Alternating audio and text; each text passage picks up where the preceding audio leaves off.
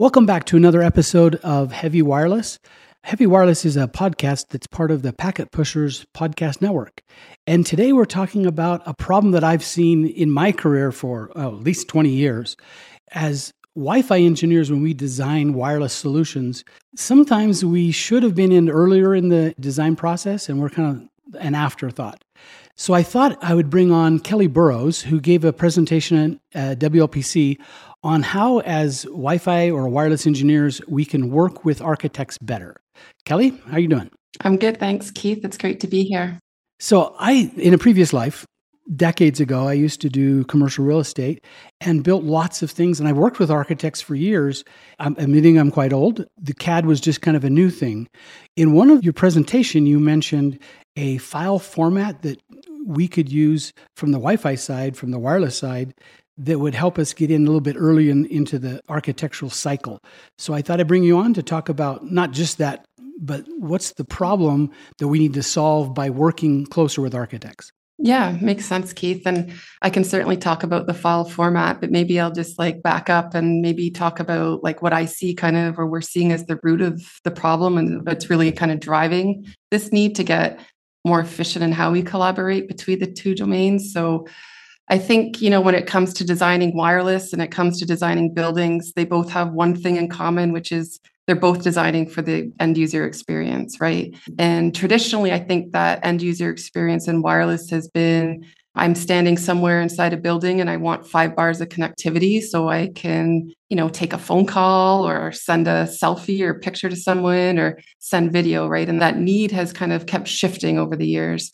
And I think in today's world, what we're seeing with more of a push towards smart connectivity, right? You get these smart buildings and smart cities and kind of smart everything around us, that end user expectations are shifting with that, and how they expect to kind of engage with how they live and they work and how they engage with their surroundings around them inside of a building is shifting away from, hey, I just need 5 bars to, I need these blinds to adjust to me, to I need this thermostat to adjust to me, and I want this, wireless dog to bring me a coffee. So I think in the past, whereas the focus was just on delivering that good wireless design in a building, it's now a much larger vision around an end user experience that involves more of the building and the entire environment within they're in. And I think that's really where the topic of today's podcast, we're talking about architects and wireless, where they start to intersect a little bit more, because there needs to be a much more holistic approach. Otherwise, you're going to end up with these buildings where the connectivity isn't really considered as part of the original building design. And as you said, it's going to be considered an afterthought. And so how do we get to deliver these, end user experiences if we don't collaborate better? How are we going to be able to deliver them? And not just deliver them, but deliver them efficiently and probably cost effectively, which is just as important too. So I think that's what's really driving the need more and more these days. I totally agree. I've been working on a couple of projects lately where we're in 8, 9, 10 months before the ground breaks even, and part of the design cycle. And I get a set of CADs from the architect, and they have layers for everything. They've hired sound engineers to design the electrical. There's an entire 4, 5, maybe 10 layers of different electrical things, high voltage, low voltage lighting. And I'm like, why don't we have a Wi-Fi layer? Well, exactly, right? I think it's considered like a utility these days. It's just as important in building construction as the electricity, the water supply, the sewage, the gas, HVAC. All of these things that are considered when you're designing a building. The architects take all of these things into consideration, but you're right, the wireless is missing, and it is a utility, and it should be a layer within that file. And I think that's part of what the issue now is, and it goes back to, when you introduced talking about file format, we're working off of 2 different kind of models and file formats right now. And in fact, this need to kind of collaborate is what drove the construction industry to adopt the BIM file format as kind of the industry standard, or the IFC, because now they all work off of the same model and they just layer in their parts and they all have visibility. But if you look at the, wireless world, IB Wave is a tool, but there's other tools on the market, definitely, but we're all standalone, right? So you are not part of that integrative kind of process of designing a building. You're using a wireless network design software, which has its own file formats and usually standalone documentation, which you can't then share back to the architecture. So I think that's, a piece that we're working on to try to solve is how can we drive better collaboration with tools that can talk to each other, basically. You work at IBWave, and IBWave obviously has its own file format. Have you found a way to translate or integrate your format with a standard? We're working on it. So right now in IBWave in beta is the ability to import a BIM file. So we can take that file from these kind of A&E companies and import it into IBWave, which means you now have the model as is. So you don't need to go through the modeling. And then you can layer in your wireless components and run the prediction. Now, what piece of it we don't have, which represents a larger vision, is how to take that back out and then share it back to those communities so that everyone has the same vision of the building and it becomes more of a living document versus these standalone, do the design, put it on the shelf, maybe use it to upgrade the network when it needs it. But there's a lot of different moving parts in these buildings and how they're going to evolve. So I think it's not about how you can just import and work on it. It's how you can export and then collaborate on it going forward as well. There's feedback loops. Especially for, 4, 5, 10 years in the future, when we want to go look at those as-built drawings. Yes. If it's a living document for the construction people who did it, they'll have the most accurate data. And ours is just a snapshot of time when we went and put in the APs and pulled cables for those, and then we're done. Yeah, that's it. And I think it's even more important, there's Wi-Fi, but I think, everyone's kind of seeing the convergence that's happening right now in the market with Wi-Fi and private networks. And so it's no longer just let's implement a Wi-Fi network and it's kind of one and done and we're done for the next 2 years until we want to upgrade it.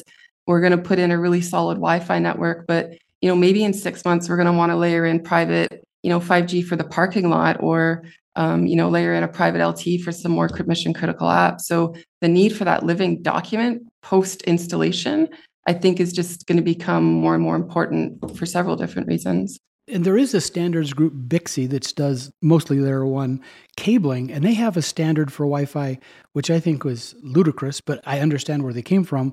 It was like every 7 meters, drop in 2 Cat7 cables in a grid. If you're the cable sales guy, that's a good deal.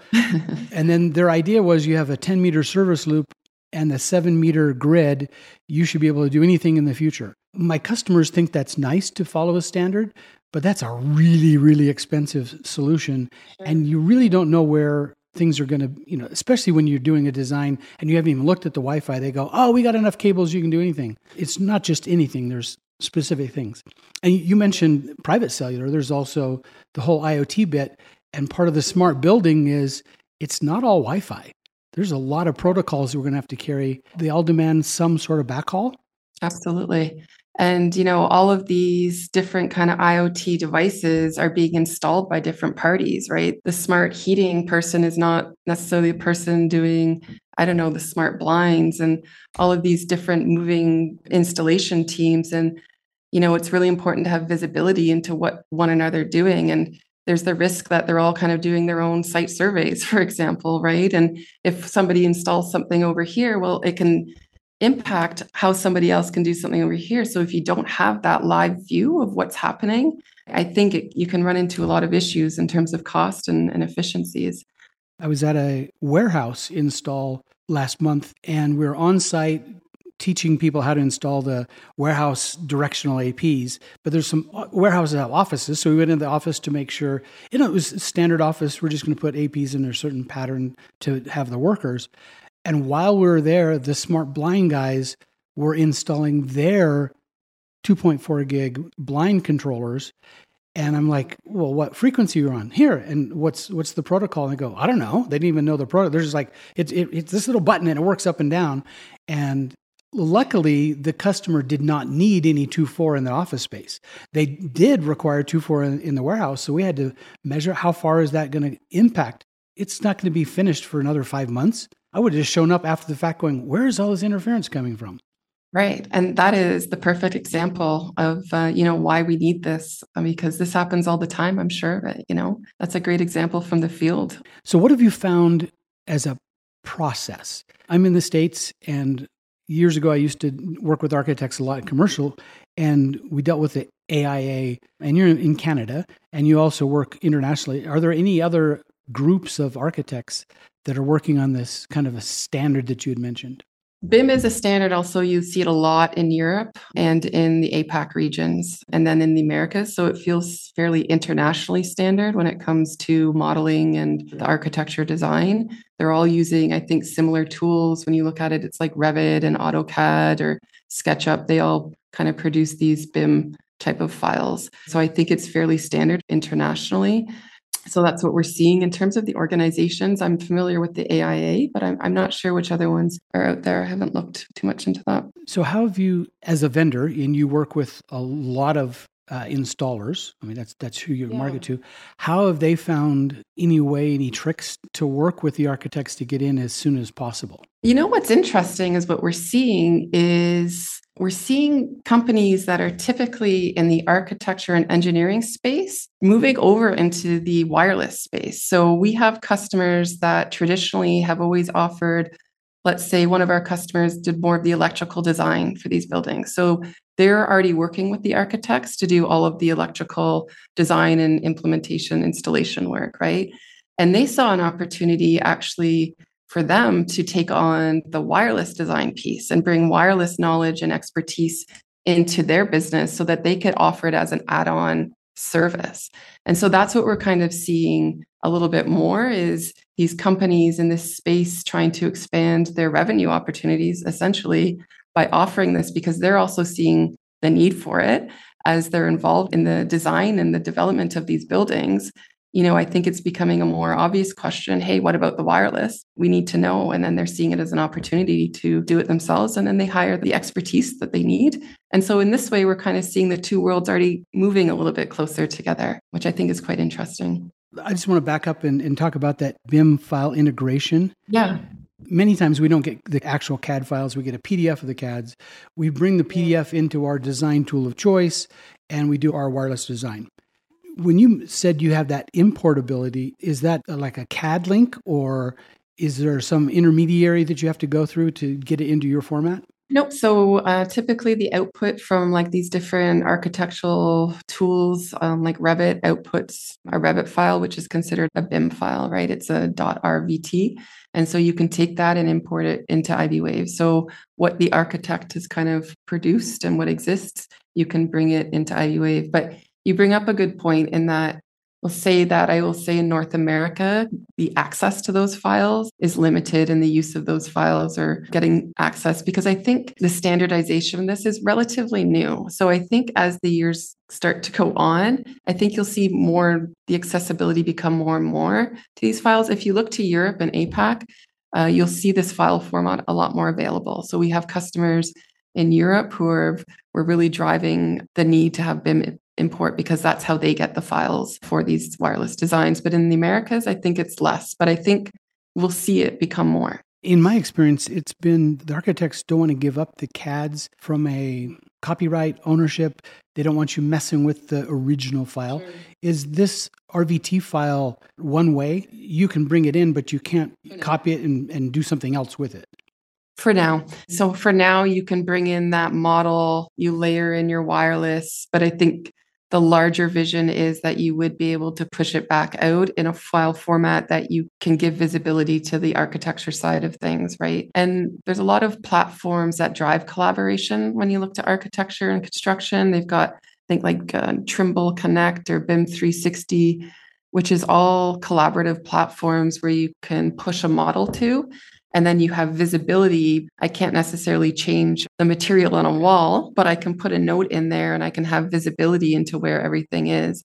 So perhaps taking the file and, how you've designed the wireless and pushing it into one of these more collaborative kind of viewer would be a good place to start and still protect the original design aspects. I'm glad IBWave is taking the lead and actually thinking through this because every building needs it. And in the world of wireless, we normally, most of our work, I just guess 80% is brownfield. I mean, Wi-Fi's been around for 2 decades, so we're going into upgrade Wi-Fi.